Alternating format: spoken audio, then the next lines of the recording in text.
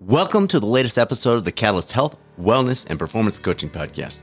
I'm your host, Dr. Bradford Cooper of the Catalyst Coaching Institute, and if this is your first time to join us, you picked a great place to start. Our guest is Bruce Feiler, author of 6 consecutive best-selling books and the inspiration behind NBC's hit television show, A Council of Dads.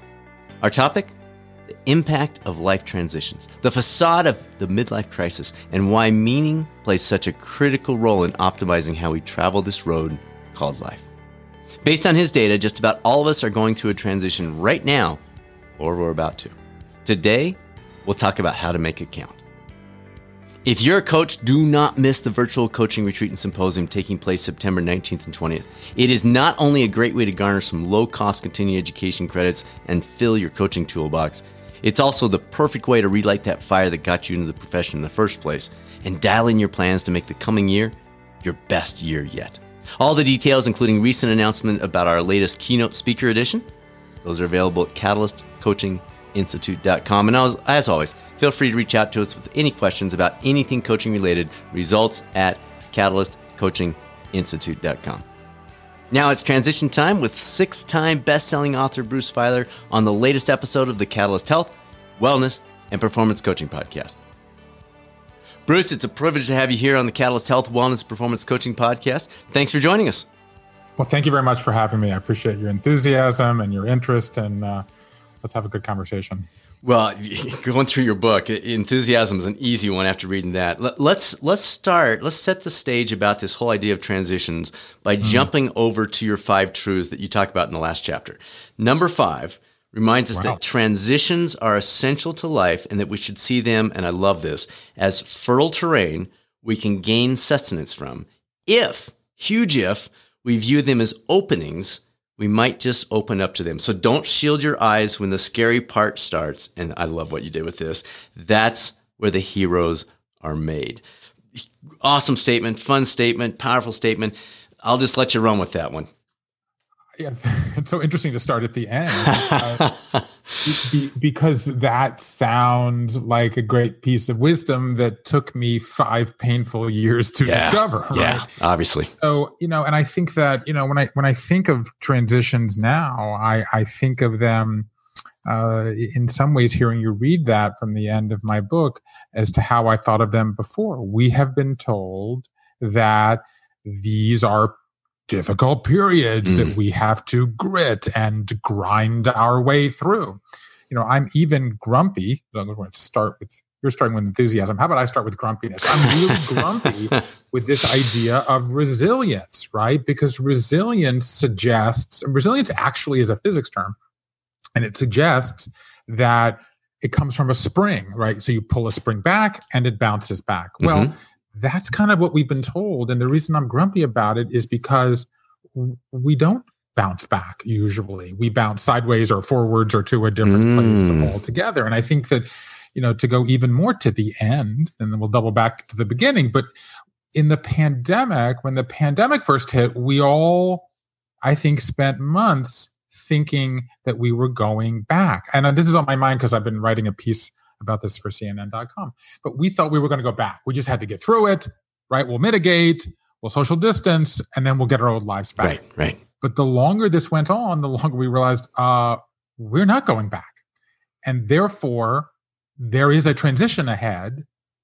And kind of what became the kind of passion play in this whole project was, what's a transition? Like, this is not a word that's been in favor, and talking about how we navigate them. It's something that people talked about in the 70s, but it's not something we've really talked about in 40 years, which is why, lo and behold, this book unveils the first new model for how to navigate life transitions. And my entire kind of premise here is that we have to reclaim some old wisdom. And we'll start with the wisdom in the title, which is that life is in the transitions. That's a William James phrase from a century ago. And he had it right? He said life is in the transitions, even more in the terms connected. And that's a kind of old-fashioned way of saying that we think that the stable parts are where life is, and the transition is just something we have to suffer through. But as you know, and as my book found, and I did in all these conversations, tease out the idea that we spend half of our lives in transition. So if we think of them as just awful periods, we're missing half of our life, and we can't afford to do that. It's just such a powerful perspective. And again, maybe let's just come back to that a touch more, because I think if people get this, that's a huge step in the right direction, that transitions they don't have to be negative. It depends on how we view them. Am I hearing that right? Well, I'd go even one step further. There are transitions even out of positive experiences, right? So we can come back to this later if you want, but the essence of what I did was I went out having gone through a massive LifeQuake, I call it, myself, right? A LifeQuake is a huge wrenching change in our lives that's higher on the Richter scale of consequences and has aftershocks that last for years. So I went through one of these periods. I had cancer. I almost went bankrupt. My dad, who has Parkinson's, tried to kill himself 6 times in 12 weeks, as you know. And I started a storytelling project with my dad, and that worked. And we can get into this later, but that set me off on this path of collecting hundreds of life stories of Americans all across the country, all ages, all walks of life, all 50 states. And then I had, at the end of this process, 1,000 hours of interviews, 6,000 pages of transcripts. And mind you, I didn't go in looking for transitions or LifeQuakes. That's not what I did. I went looking for wisdom of how you get through difficult times. Right. And what happened was I began to see certain patterns, because one of the things that happens when you go through a LifeQuake is that you feel isolated, alone. No one else has ever been through this. You will never get through this. And what do I do? You seem incredibly helpless. But if you look at enough of them, as I did, hour after hour, day after day, year after year, certain patterns begin to become apparent. And so the kind of big idea here is that we go through these kinds of LifeQuakes 3, 4, 5 times in our lives on average. And I would say the signature piece of data in this whole study is that the average length of time it takes to get through these is 5 years. So that's not 5 years until you're functioning, but that 5 years until you're through it and you've said goodbye and you've gone through that messy middle that I talk about and you have a new beginning. But if you do the math, 3 to 5 in a lifetime, 4, 5, 6 years, that's 25 years. That's half of our adult lives. You're going in transition. And so my book was finished, essentially in late 2019. And here I was going to say to the world, like, you spend half your lives in transition. You or someone you know is going through one now. If you do the math, every household should have someone. And I was going to try to persuade you that that was the case and try to say, if you come on this journey with me and you buy this book, we're going to make it easier. Whoa! Lo and behold, my book emerges at a time when, for the first time in a century, the entire planet is going through a LifeQuake and everybody's in a transition. I no longer have to persuade anybody that they're in a transition. And so the point is, you can't just look at this as a period that you have to get over, get through, get around, survive. If you do not look at it as a period where you have the opportunity to change certain habits, shed certain aspects of your personality, including some of the ones that you didn't like, and then kind of remake yourself anew, you are wasting half of your life. And in particular, you are wasting the life that you are in right now. Powerful.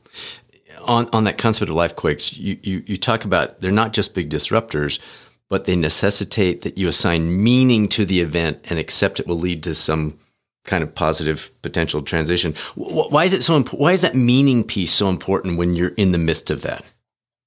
You're going to make me talk about all the things I'm grumpy about? Is that what this interview is going to be about? Because I just said a few minutes ago that I was grumpy about resilience, and now I'm going to say that I'm grumpy about round happiness. 2. Right now I'm going to say that I'm grumpy about happiness, right? So we are 20 years into positive psychology and positive psychology, incredibly important corrective to a century of psychology where people essentially looked at people who were deviant or who had psychoses or problems. Positive psychology, basically begins at the turn of the century and says, let's look at people who are high functioning and what are they doing right? And so the rest of us can learn from that. That then kind of leads to the happiness movement and a kind of fetish that we have with happiness. The problem with happiness is that happiness is fleeting. Happiness is kind of momentary. Like dogs can be happy, in the words of one, Roy Baumeister, who's a great researcher here. And what happens when you're going through an unhappy time? If we reframe this from a situation where we focus on happiness, where we focus on meaning, and what's the difference between happiness and meaning? Happiness is momentary. Meaning is over time. Happiness focuses on joyful experiences. Meaning focuses on sometimes difficult experiences and how we find identity and meaning and purpose within them. So meaning, happiness is kind of a moment in time, and meaning is a story. And that really gets now to the foundation of what I did, which was talk to people about the story they tell about themselves. And this story, stop for a second, everybody listening, and think, the story that's in your head about where you came from and where you're going, what's important to you. If you got a call right now, like you had to go to the hospital to see a loved one, you would tell the story of how you met that person and why, what role they play in your life. That story of who you are is not part of you. It is you in a fundamental way. Like life is the story that you tell yourself. And so what I'm talking about here is the process of when you have an interruption in that story, when a wolf shows up in your fairy tale, how do you rewrite the story to accommodate how you reacted to the trouble? Right? So this is what meaning is. Okay. Fundamentally, we all tell a story, but the stories we tell do not have meaning. We have to choose to assign meaning to the story. This is what Viktor Frankl said so famously in the Holocaust in Man's Search for Meaning, is that we have to decide what we want a story, an experience to be about. And so what I'm saying is, we think our lives are fairy tales, where there's a hero and there's a happy ending. But the truth is, what makes it a fairy tale is when the wolf shows up. Wolf may be a dragon, a downsizing, an ogre, a pandemic, whatever it is. And the question, and we want to tell a story that says we got through that wolf, we got through that difficult chapter in a way that we were able to find something constructive, remake ourselves, and then position ourselves to move forward in our lives. It seems like I remember you mentioned in there, hey, we could write the story. Why not write the one you like? Was there some concept about that of this is your call, and that's where you mentioned we choose the story, but didn't you even take it further and saying, come on, folks, this is you choose it. Why are you writing a sad story? Let's find this meaning and see where this is developing. Well, you are the narrator, right? So you can choose to tell a story where you are victim, right? Where you are lazy, where you are overcome, where you are defeated, or you can tell a story where you were the victim of something and you overcame it. You were responded to a difficult period and got through it. You were walloped by life, as I was walloped by life, and you were inert for a long time. But then you got up off the couch and you went to solve the problem. This is why I say that the LifeQuake that you experience may be voluntary or involuntary. So it might be voluntary. A voluntary LifeQuake is you decide to leave a bad marriage, right? You decide to get sober. You decide to change jobs because you want to. You decide to leave the workplace to have a child. So that's a voluntary LifeQuake. That's still a big change, but you have initiated it. 47% of the LifeQuakes that I studied, in the hundreds of people I talked to about this, were voluntary. 53% were involuntary. So what's an involuntary LifeQuake? You get into an accident and you lose your legs. You go off to war and you get your face blown off, as Zach Herrick that I spoke to. You're driving in a car and you get your legs blown off, as Eric Westover did. Your spouse cheats on you and walks out, as many people that I talked to. You went through a tornado, as Jenny Wynn did, that I spoke to in Joplin, Missouri. So you have something happen to you. So they're more or less half and half that we choose and other people choose. But the LifeQuake can be voluntary or involuntary, but the life transition must be voluntary.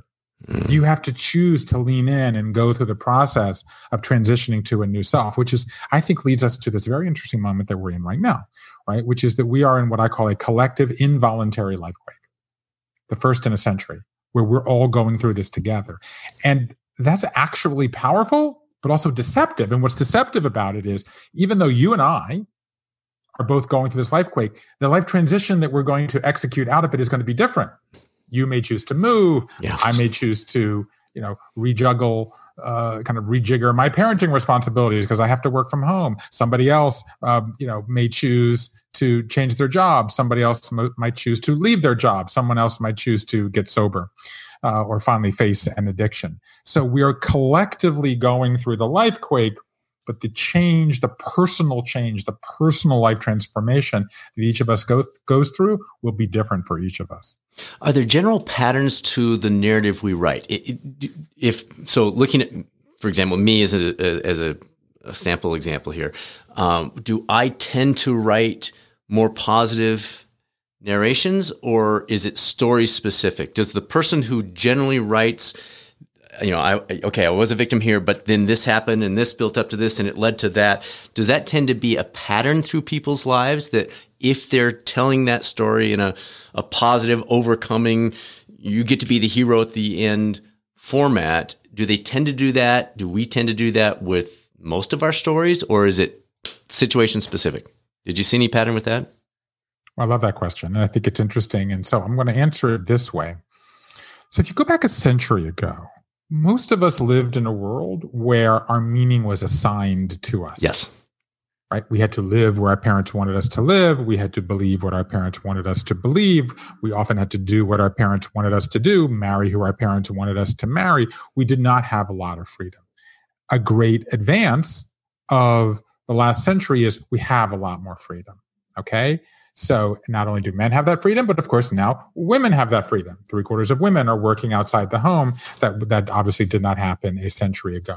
For people who want a sexual identity that might not have been welcomed in the community they grew up in, this is an enormous change. For people who want to change their religions, half of Americans, in some context, to put some context to this, half of Americans change faith or denominations in the course of their lives. 4 in 10 of us are in interfaith marriage.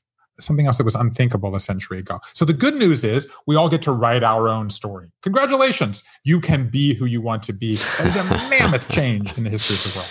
The problem is too many choices, right? Is this what I want to believe? Is this where I want to live? Do I want this job? Do I want to change jobs? Right? The average millennial now is going to change jobs 15 times and change skill sets 3 times. Okay. And going to move 11.7 times. Right. So even one of the interesting kind of nuggets of this process, which is that this idea of nonlinearity, of a constant change that sort of is the kind of the backbone of life is in the transitions. Xers get this much more than boomers, and millennials even more than Xers, right? There's a kind of transition gap, I call it, between often parents in their 60s who don't really understand kids in their late 20s and 30s. They're like, what do you mean you're having a baby before you get married, right? What do you mean you're moving without knowing what you're going to do? What do you mean you're leaving one job without knowing what the next job is going to be? Like those of us who are boomers, and I was born in 1964, we're kind of haunted by the ghost of linearity in a way that young people are not. Okay, so great, awesome, human, great breakthrough. We can write our own story. The problem is we get kind of writer's block writing our own story because there's too many options before us. And you can't change everything at once because it's simply too much. Now, it turns out that there are pillars that we use, kind of levers that we use to navigate this meaning. And I call them, as you know, the ABCs of meaning. Okay, so one of the building blocks of meaning is agency. That's the A. That's what we do, what we make, what create. That's our work lives. Like that's the thing that we do in the world. But that's not the only pillar of meaning. The second one is the B of the ABCs. That's belonging. That's our relationships, our connections, our families, our colleagues, our fellow board members, our co-religionists, whatever it might be. That's our belonging. And the C in the ABC, so A is agency, B is belonging. The C is a cause. That's a calling. That's something higher than ourselves. So this story that we tell turns out to be 3 stories that we tell. There's what I call the me story. That's your agency, thing that you're doing. There's our we story. That's your belonging. And there's your C story, and that's your the story, I call it. So we have our me story, our we story, and our the story. And the answer to your question, in my view, in terms of the pattern, is that each of us prioritizes one of those stories. And I learned this by accident because I started asking people, as you know, in my book, I started asking people, what shape is your life? And what I was thinking of was, how do you view the trajectory of your life? Not a straight line, but kind of an up and down line. If I would have answered that question, an up and down line, right? Like a winding road, a river, kind of a mountainside, like a lot of people say stock market up and down. Like that's a line. So let me just ask you, so what shape is your life? I had a feeling you were going to ask me that, and I did not ponder it prior. I would say it has been a roller coaster. Okay, so that's an up and down life. So that's a line in my construct. Sure. That's a kind of an agency first story. But what happened was I started asking people, and then I asked this one guy, Michael Angelo, and he's a beautician. He's had a kind of series of relationships. He's gay. And he said to me, I said, what shape is your life, Michael? And he says, a heart. And I said, no, you don't understand. I'm asking you about the trajectory of your life. And he's like, no, the shape of my life is a heart. And I said, no, you don't understand. Like, I mean, how has your life moved through time? And he's like, Bruce, you don't understand. The shape of my life is a heart, meaning I don't care so much about the ups and downs of my own professional life. I'm much more interested in the relationships that I'm in. And as long as those are stable, I can handle the vicissitudes, if you will, of my life. And that's when I was like, whoa, like, I'm not really getting this. I'm like so assuming everybody's like me. And so it turns out a lot of people are we people. People said that the shape of their life is a house. I talked to a woman named Michelle Swaim, who grew up in a broken marriage outside of Boston. Her mother wasn't really interested. She would sometimes wait for hours after sports practice before her mother picked her up. She married her high school sweetheart. She became a very intense jogger. She became anorexic. Was down to half an apple a day. She couldn't get pregnant because that's what happens when you're anorexic. She slips on the ice one day and she ends up in the hospital. And she has a vision that God says, I did this to you. Her husband, who's a preacher, comes in and says, I had a vision too. God says, he did it to you. We need to change. They went on to adopt 11 children from 8 refugee countries around the world. And she said the shape of her life is a minivan. And that's something that contains people. Her relationships now matter more to her than her own accomplishments. And my wife, for example, who works with entrepreneurs around the world, she says the shape of her life is a light bulb. So she in my construct is a CAB. She's a calling first, then an agency, then a belonging. I'm an ABC. So like agency, belonging, cause. What are you? You just said your agency first, probably. So what's going to be second? Calling or calling's pretty strong, yeah, and so that might even be first. And so, right. So the point of all this is that the answer to the question of are there phenotypes? Yes. Whichever of those stories is most important to you, that's the one that you're going to lead with. But what happens in a LifeQuake is that we shape shift. We reimagine what's most important to us. So here we are in this pandemic, and some people are going to say, you know what, maybe I need to pull back from my work and spend more time with my family because my kids are working from home or my parents need me. Or some people have been, say, a primary caretaker of children, and then the children leave and they're an empty nester and they say, I want to give back more. Some people have been giving back and they burn out. They want to do something more for themselves. So in times of transition, we rethink and reweight the basic building blocks that would give us meaning. That was good. Thinking about circling back on it, but let's go ahead and jump in because we've got so many things I want to cover here. Chapter 10, you talk about the value of writing about our life experiences. Why is this journaling process so beneficial in and following the transition process? Let me just take a second and talk about the transition process and say that when you first go into a transition, you either feel chaotic and out of control, like you have a 317 item to-do list for that kind of person, sure, or you feel sluggish and like in a fetal position and I'm never going to move.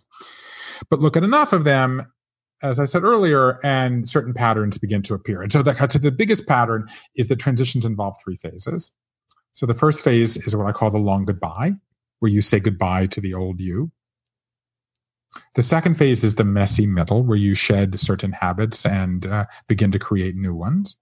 And the third is where it's called the new beginning, where you unveil your new self. And it turns out that each of us is, for the first century, the way people talked about transitions, we were told you had to do them in order. First, you had to say goodbye. In fact, Arnold van Gennep, who kind of invented the idea of transitions and rites of passage in Germany 100 years ago, said that a transition is like walking out of one room, walking down a hallway, and then walking in another room. I could not disagree more. Like, it is not linear like that at all. What it is, like, you're in one room and you leave one room and then you go to the hallway and then you forgot something in the old room and then you go back and then, you see something in the new room and you run get it, but then you're back in the hallway. Like, it's completely nonlinear, and that construct is entirely misleading and puts way too much pressure Like, think if you got divorced and you have children with your prior spouse, you may be married to somebody new, but you're still saying goodbye because you're still co-parenting with, with the original spouse. Like these are much more nonlinear. People tend to be good at one phase. I call this your transition superpower, and bad at another phase. I actually, before we began this conversation, I was in a conversation with a local television station in in Philadelphia. And they had assembled a group of people who were struggling in the pandemic, and they were telling their stories, and I was reacting. And it was so interesting. Like, all of the people in the stories said they were having a really hard time saying goodbye, acknowledging that the job that they had for 21 years is not coming back, right? That the lifestyle that they had for 21 years is not coming back. Like this other woman was saying, like, how the kids went off to school, and for 9 years she went out to work, and she couldn't do it as a single parent. Like, we're not coming back. And they both were saying goodbye is really hard for them. I think in this moment, saying goodbye is a kryptonite for all of us, because it's just so sad, and we had nothing to do with it. It just happened to us. So the reason I answered your question by going into these phases is, like, people tend to be bad at one, and they tend to be good at one, and they tend to get stuck at one. And the various tools that I identify, accept your emotions, use rituals, chat habits, creativity, they tend to belong to certain parts of the process. But creativity is something that is central to all of these. That when we shed our old selves, it creates a certain space, and we begin to create our new selves. And I mean, maybe I shouldn't have been surprised by this. Like, maybe I was naive, but I was surprised by this. How incredible acts of creativity. I talked to a woman who was a psychologist in Emory, caught up in a faculty scandal, and she lost her job, and she started painting birdhouses. I talked to a woman who was a retired chemistry professor in Alabama, who had cancer, had to leave her husband because her husband didn't want to take care of her when she had cancer. And she decides she has all this time. She's going to fulfill a childhood dream and start to become a ballerina. So she takes adult ballet classes. And she was surprised to learn she couldn't be on point on day one. As a dad of teenage ballerinas, you can't be on point on day one. I talked to a guy who had his face, African-American sergeant in the army, who had his face shot off by the Taliban. 31 surgeries between the tip of his nose and the tip of his chin, including having his tongue sewn back on. And he learned to cook, and he learned to write, and we'll get to that in a second, and he learned to paint. In fact, he said he splatters paint. He said, that guy Jackson Pollock? Like him. I was like, really? If I told your football playing self in high school that you were going to splatter paint and write poetry and saute salmon, what would you have thought? He was like, it was stupid. But that's how you create yourself anew. And writing turns out to be a powerful one. People write all sorts of things. They write journal entries, they write short stories, but they also write jokes. I talked to a woman who went through a horrific year where her husband had an accident and she had to take care of him, and they lost their health insurance, and she got through this whole year, and she said, what I'm going to do? I'm going to become a stand-up comedian. And so she starts writing jokes. And she goes to the comedy clubs, and she's in her 50s, and all this. She said there's just a bunch of boys who were telling sex jokes, and they looked at me like I was their mom, and it was really awkward.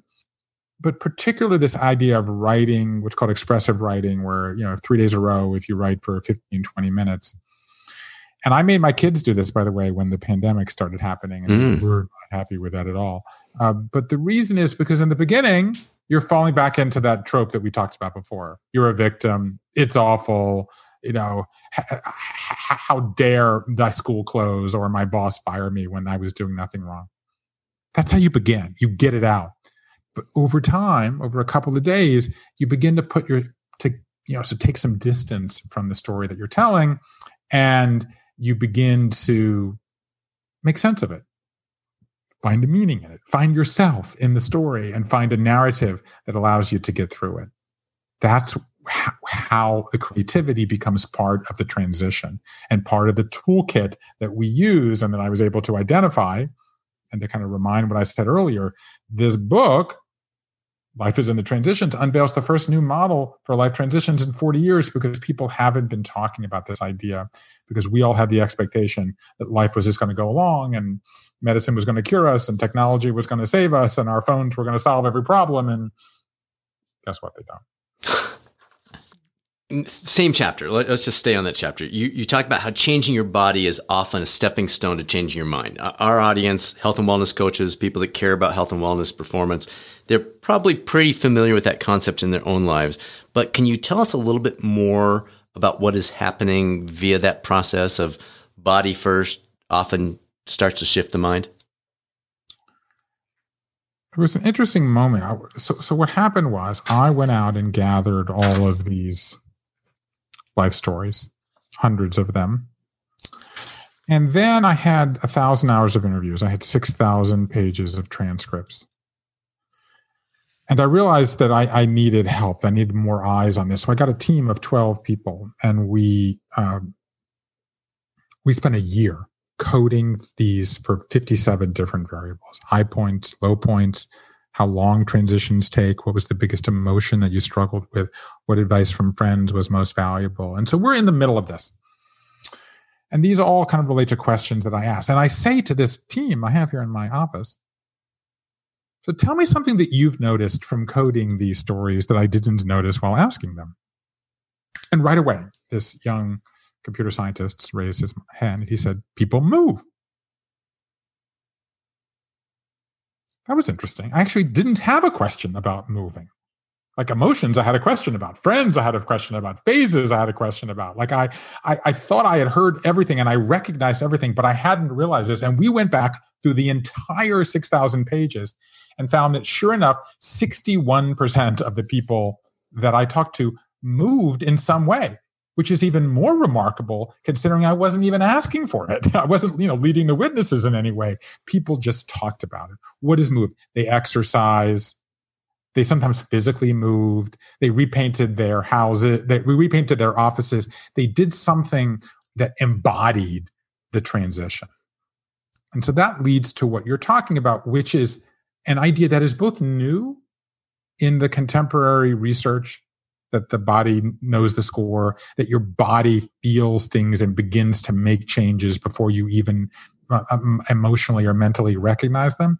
So on the one hand, that's a new idea that you mentioned that the people who follow this literature may be familiar with, but it's also an old idea.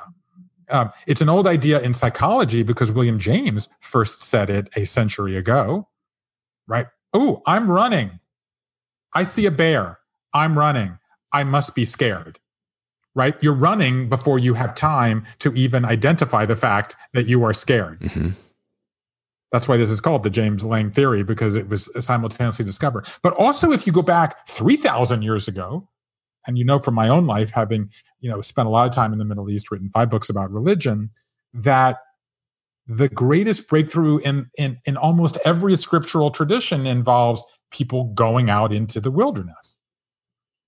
Abraham leaving his family's home and going down to the promised land. The Israelites leaving Egypt and going into the desert. Jesus goes into the desert. Yeah. Paul goes on the road to Damascus. Odysseus goes into the desert.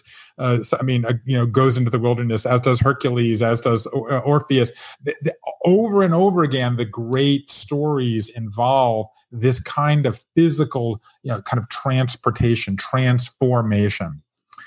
And so sometimes you can't actually go on a big journey, but your body can go on the journey itself. And that physicality leads the change a lot of time. And the way often people express this is kind of fake it till you make it, which isn't exactly what happens physiologically, but we know because of mirror neurons, right? If I right now say jump, you may not jump, but your brain is simulating jumping, even in response to the words. We know that if I jump, if I raise my right hand, you're going to raise your right hand. If I lean in, you're going to lean in. We know that mirror neurons have us physically move, but we also know is just the words themselves. If I say, I'm going to jump, my mind will simulate that and trigger the emotions in the synapses in my brain, and I will feel like I'm jumping. And so what's important about that is actually even telling a story about leaning in, moving forward, making progress, going through change will actually simulate the change. So even, that's why I said earlier, like, no matter if the LifeQuake is voluntary or involuntary, if you lean in and go through the transition, you are going to get through, you're going to get into the transition. It's still going to be difficult, but that's the first step. that's why telling a story, which we keep coming back to, is so important, because if you tell a story that has a positive, constructive ending, you will have a positive, constructive ending, not just because you're telling yourself that, but because your body is going to simulate what you're saying. All right, let's talk midlife crisis. You did a great job with this one. And what do you mean midlife? I mean, you can't talk about this now because I have an hour. I don't have an hour. You dug in, you set the stage, and then you hit us with, not a thing. So walk us through that, because I think most of our listeners are going to be like, wait, what? I'm supposed to be having my midlife crisis now. That was my excuse for that car or whatever. But can you give us a short version of what you discovered in terms of midlife crises? This was one of the central moments to this entire 5, 6, 7 year process. I felt like I pulled a book off of the shelf one day and the bookshelf moved and there was another library behind it. You know what I'm talking about? That thing that you have in kids' stories, right? Apparently Dan Brown has one in his castle in France. And the book that I pulled off and the room that I went through is that all lives, all cultures have an expectation that lives have a paradigmatic shape. Okay? Like, this is something we don't talk about that we should be talking about. In the ancient world, they did not have linear time. So they think that life is cyclical, right? To every season, turn. The Bible in the West introduces the idea of linear time. And so by the Middle Ages, they believe life is a staircase up to middle age and a staircase down.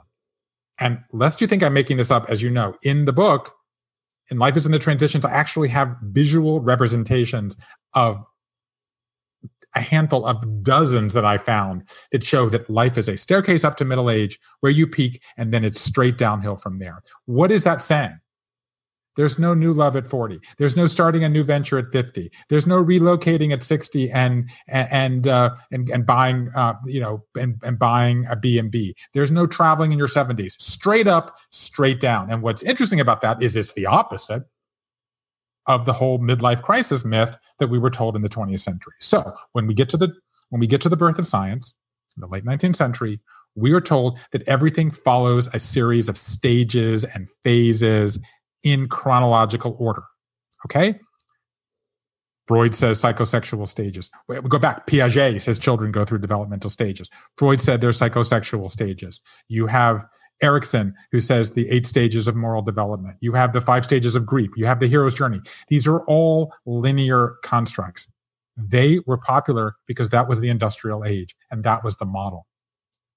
I have quotes in my book from Erickson who says that the 8 stages of development were built on the conveyor belt because that, Ford, et cetera, that was the model of what the economy was like. And this reaches its peak in the 70s when Gail Sheehy writes a book called Passages, in which she literally plagiarizes research from Roger Gould in UCLA. I'm not making this up. No, I thought that was interesting. And he won, and he got 10% of Passages. And Dan Levinson at Yale that says everyone does the same thing in their 20s, everyone does the same thing in their 30s, and then everyone has a midlife crisis. And this was so restrictive, we were told the midlife crisis must begin by 39 and must end by 45 and a half. Like, that's what it said. And this was all a bunch of bunk. The Dan Levinson research at Yale, God rest his soul, was based on 40 people in New Haven, Connecticut, all men. The guy who originally coined the phrase midlife crisis, Elliot Jacques, didn't even talk to anybody. He read 300 biographies of famous men. And he said, I didn't read biographies of famous women, not that there were that many at that time anyway, because they have menopause and menopause throws the whole thing off. Like, that shows you what a total artificial construct this was. And yet that book sells 20 million copies. Library of Congress says one of the 20 most influential books of the 20th century. And even in my conversations 40 years later, people said, I had my first midlife crisis at 27 and a half. And my last one at 52. Well, that just shows you how artificial this is. It's been looked at by researchers. It's wrong. It's literally wrong. And worse, it's dangerous because it says that we only have crises at birthdays that end in 0, and that we have a midlife crisis. And that's the only kind of crisis we have. Think about the pandemic. We're all in a crisis. Sure. If you're between 39 and 45, it's a midlife crisis. But what if you're 27? And what if you're 67? Or what if you're 15, like my twin daughters? Some people are born into crisis if their parents are divorced or there's an addiction. Some people lose a parent when they're a teenager. I talked to a guy now who's a tenured professor at MIT who was addicted to heroin in his 20s. Like the defining event in his life was getting clean after living in his car and being estranged from his family at 26. And I graphed every transition people did. Like I did the math, and they are all over. That's why I call it the whenever life crisis. That is the wrong model. The way to look at it is we go through what I call disruptors, 36 in the course of our lives. I have a whole deck I call it the deck of disruptors, 52 possible disruptors. And by the way, that number is higher. The last time this was done, a stress test in the 60s, there were like 37. Mm-hmm. It's up to 52. They didn't even have divorce, changing religions, entrepreneurship, starting your own venture, sexual or domestic assault, all these things that are kind of the front lines of our life today weren't even on the last time anyone. I thought it was a good list. Yeah, absolutely. Yeah, fascinating, huh? So we go through one of these every 36 in our lives, one every 12 to 18 months. That's more often than most people visit a dentist. And most of them we get through. But 1 in 10 of those, 3 to 5 times in our lives, we get these LifeQuakes. And not only do we have them 3 to 5 times in our lives, something else, by the way, that is just simply not in the literature that I have read, and I have tried to read all of the literature, is they tend to clump, right? So just when you lose your job, your wife gets cancer, right? Just when you're going to move, your mother-in-law has cataract surgery and your daughter is found to have an anxiety disorder. So that's what's going on now. People feel like it's a clump. Right. I call this a pileup. And so we just feel like we're being hit from all directions. And it's just simply put, not based in time. And to base it in time is to assign a set of reasons. The original idea for the midlife crisis was that we had turned the corner in midlife and we were beginning to look at our mortality. And that was the reason for it. That is not the reason for it. Some people might have that, but it is simply not fair or right or helpful to say that confronting our death creates a midlife crisis. It can be any number of things. It can happen any time in your life. It's time we move beyond that.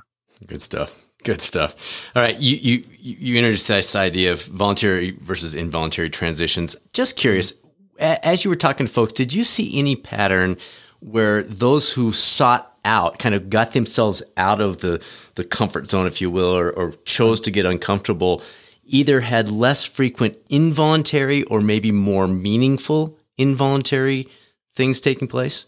I'm thinking of the woman who really difficult childhood, ended up going back, getting her PhD. I just wonder if she evening classes to do that, the whole deal. Did she then?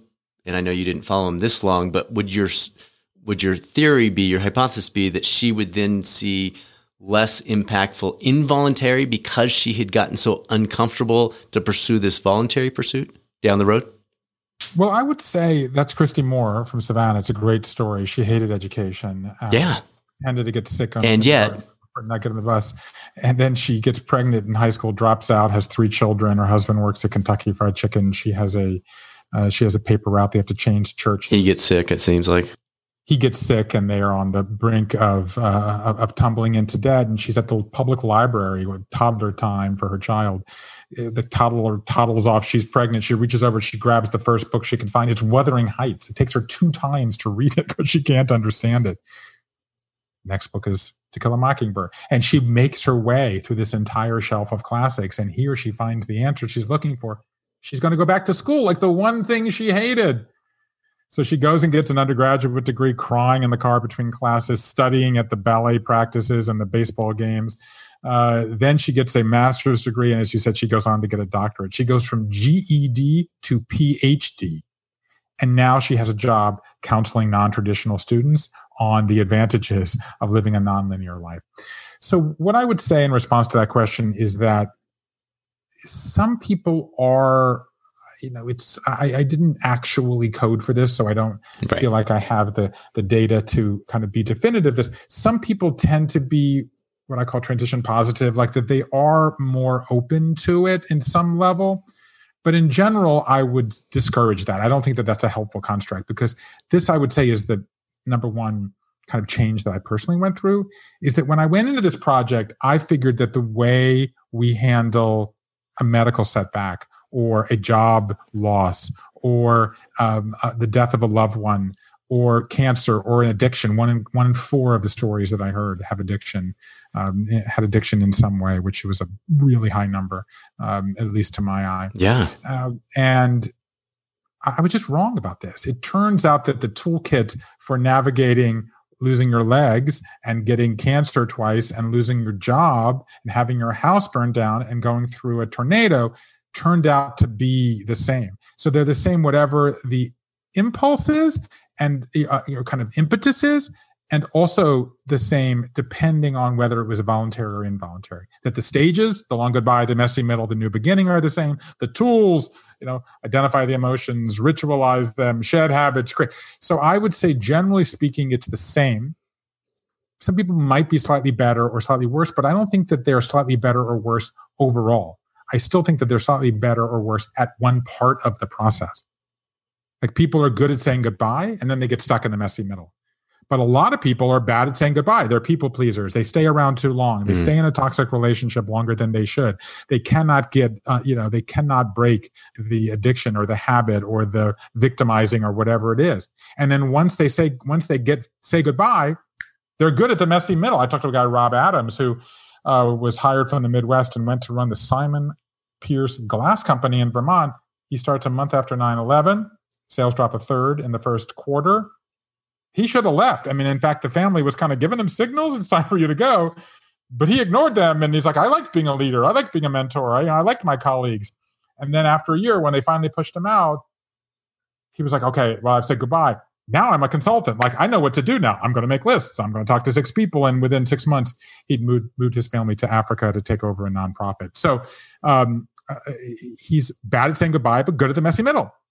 Some people are even bad at the new beginning, which shocked me. As you know, I told this wonderful story about Lisa Ludovici, who grew up in a broken home. Her mother was disinterested, didn't even come to her college graduation. She lives in her car for a while. She becomes a high-powered internet ad executive. And she also suffered 3 migraines a week. Wow. Between age 3 and 43. And she logs onto a conference call one day, and the people overhears her colleagues who don't know she's there saying how sour she is. She goes home, combs through her Amex bills, decides she can save money, walks in the next day, quits on the spot, cuts her cable, stops going out to eat, stops going shopping. She's watching like over the rabbit ears, local access television, and she sees someone talking about being a life coach, interestingly enough, given the conversation we're talking about. Yeah. She goes to Santa Fe. She enrolls in life coach school. On day 1, the teacher walks in and her head's on the table. Lisa says, and the teacher says, what are you doing? And she says, oh, don't worry. I'm having a migraine. I have them, 3 times a week. No big deal. Teacher says, come with me. Takes her into her office, puts Lisa in a chair, hypnotizes her. Lisa has never had a migraine since. And today she's one of the country's leading medical hypnotists, working with the VA, helping people with all manner of diseases. So she's gone through this epical, frankly inspiring life change, and she's completely afraid of telling anybody else about it. She says to me she writes and rewrites her LinkedIn profile like every day for 6 months because she thinks her friends will find it weird that she has this like a kooky health and wellness job. And finally she presses send and she's totally liberated. So for her, the long goodbye wasn't that hard. Even the messy middle, the new beginning was the hardest. Because for her, it was difficult to tell people that she was this new person. Yeah. All right, my friend, a couple more. The way you end your book, I got to tell you, my wife was sitting in the room and I just about jumped out of my chair and said, you got to hear this. I'm going to read it. It's the last couple sentences. And I'd love to have you share why you chose that as your final message to the reader. Dream another dream. It's time once more to utter the most spellbinding, life-affirming words we can utter. The words that suggest a story is coming, maybe even a fairy tale. Once upon a time. Wow. I just love that. That was perfect. Talk to us about that. Let me get writerly for a second and say the happiest moment for me when writing a book. I once heard someone say about writing that this was Amos Oz, actually, an Israeli novelist. And he said that the most satisfying part about being a writer is you get the joy of completing something many, many times. Like when you have the idea, it's satisfying. Like when you do, in this case, when I did the interviews, it was satisfying. When I found out the patterns, it was satisfying. Like when you know where the story is going to begin, it's satisfying. And when you know where the story is going to end, it's satisfying. So for me, the most satisfying thing about having written a book is I don't have to worry about the first sentence or the last sentence. Like those are the ones that I spend 50% of my time thinking about where it's going to begin and where it's going to end. And this whole project is a project. Having read that, since you just read the last sentence, I'm going to read the first, actually, because this was also hard for me to know where to begin. And this is the introduction, the Life Story Project, what happens when our fairy tales go awry. I used to believe that phone calls don't change your life until one day I got a phone call that did. It was from my mother. Your father is trying to kill himself. So that's a story about where this began. That my dad, who was never depressed a minute in his life, tries to take his own life 6 times in 12 weeks. And it's so perfect since this conversation began with the end, and I'm going to end with the beginning. And what happened was we were struggling with business and with medical, but I'm the story guy. Like that's how I think about the world in stories.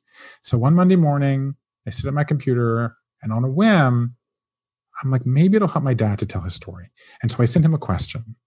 Tell me the toys you played with as a kid. Now, my dad can't move his fingers at this point, right? He's got Parkinson's. He thinks about it all week. He dictates the story to Siri. Siri spits it out, like he edits it. And he's got a little 1-page story about making paper airplanes in World War II. And then I'm like, well, this worked. I'll send him another one. Tell me about the house you grew up in. And then how'd you become an Eagle Scout? And how'd you join the Navy? And how'd you meet mom? And this goes on for 5 years until this man who had never written anything longer than a memo backed into writing an autobiography. And I got very interested that when in times of difficulty, what we do is we have to rethink and rewrite our life story. Turns out there's this whole field of narrative gerontology, a field of narrative adolescence, how adolescents, like my own children now, begin to tell their own story, narrative medicine. So this story becomes the story of storytelling and how we think about stories. And so what I was sort of wrestling against was the idea that our lives are a fairy tale and that we think that we're a hero and there's a happy ending, and we forget the fact that there's a wolf in the middle of the story. And so this idea, and it turns out that the Italians have an expression called lupus in fabula, the wolf in the fairy tale. And they use that to mean speak of the devil, like speak of the devil and the devil will show up. Like just when life is going along swimmingly, along comes a wolf or an ogre or a dragon or a downsizing or whatever it is. And so this whole project for me was a sort of an exercise in modern day fairy tale telling. How do you begin a fairy tale? You begin a fairy tale with a certain phrase. So somewhere in the middle, not the beginning and not at the end, somewhere in the middle, this idea occurs to me that the greatest sign that we're through a lifequake and that we're on the other side of a life transition is to start your story over again. I like this phrase. I almost called this book this, but I like this idea that we're in between dreams. And when you're in a transition, you're in between dreams and you have to make up a new dream. And finally, you've said goodbye to the old you. You've gone through this messy middle of shedding habits and creating new ones. You're ready to unveil your new self. And the best way to do that is to update your life story. And then once you update your life story, once you say, I've added a new chapter in which I learned something from this value time and I'm ready to move forward, well, guess what? The chapter is over. And now you're back to me, the biggest stress of all, which is how do you begin the next chapter? Well, what if the next chapter is going back to the beginning and creating a new fairy tale? And what's the way we begin a fairy tale? Once upon a time. I love that. That's so good. Bruce, this was fun. My friend, you did a fantastic job with the book. We'll talk about it in the intro, outro as well, just to make sure people can track it down. What's the best way for folks to keep up with you, is to keep track of what you're doing? Well, first of all, this is a pleasure. I actually like the fact that we did this inside out and upside down and backwards and forwards, and it shows us that our lives are nonlinear, and so are our stories. I'm Bruce Feiler. It's BruceFeiler. I'm at Bruce Feiler at Twitter and Instagram. You can find me on LinkedIn and Facebook. And the most satisfying part of this process is hearing which stories resonate with people and which tools are most valuable to people. One of the things I found in talking to people about their transitions is everybody's good at some of these, but not everybody does all of them, and everybody wants to get better. Yeah. And so kind of my hope here is that, my big message I would say to people is that transitions work.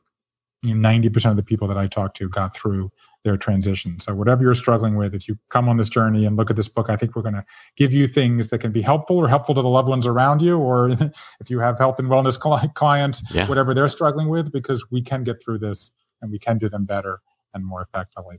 There is wisdom out there, and the best way to get through this is together. Beautiful. Bruce, thank you so much. Thank you very much. I appreciate it. What a pleasure. Thank you for your thoughtfulness and for digging in, and look forward to hearing the response.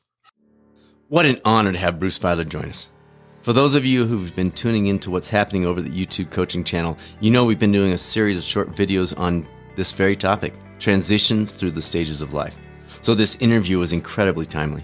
I hope you found it sparked some sort of ideas and hope in your own life and the things that you're going through. By the way, if you'd like to check out the videos, you can find them at youtube.com/coaching channel. Thank you for tuning in to the #1 podcast for health and wellness coaching, and a special thanks to those of you who have been kind enough to share it with others. Next week's guest is a man who holds the American record for both the marathon and the half marathon, Olympian Ryan Hall. For those of you who have followed Ryan over the years, it's been an interesting journey. We get into all of it, including how he went from a 135-pound marathon runner to bulking up after retiring from running to the point that Men's Health actually featured his pictures. It's a fun conversation. You're not going to want to miss it. And of course, next Monday is our latest 5-minute weekly catalyst. The brief bonus episodes that we hope are providing you with some encouragement and that spark as you head into your day and your week. Now let's go get better than yesterday. This is Dr. Bradford Cooper of the Catalyst Coaching Institute signing off. Make it a great rest of your week, and I'll speak with you soon on the next episode of the Catalyst Health, Wellness, and Performance Coaching Podcast, or maybe over on the new YouTube coaching channel.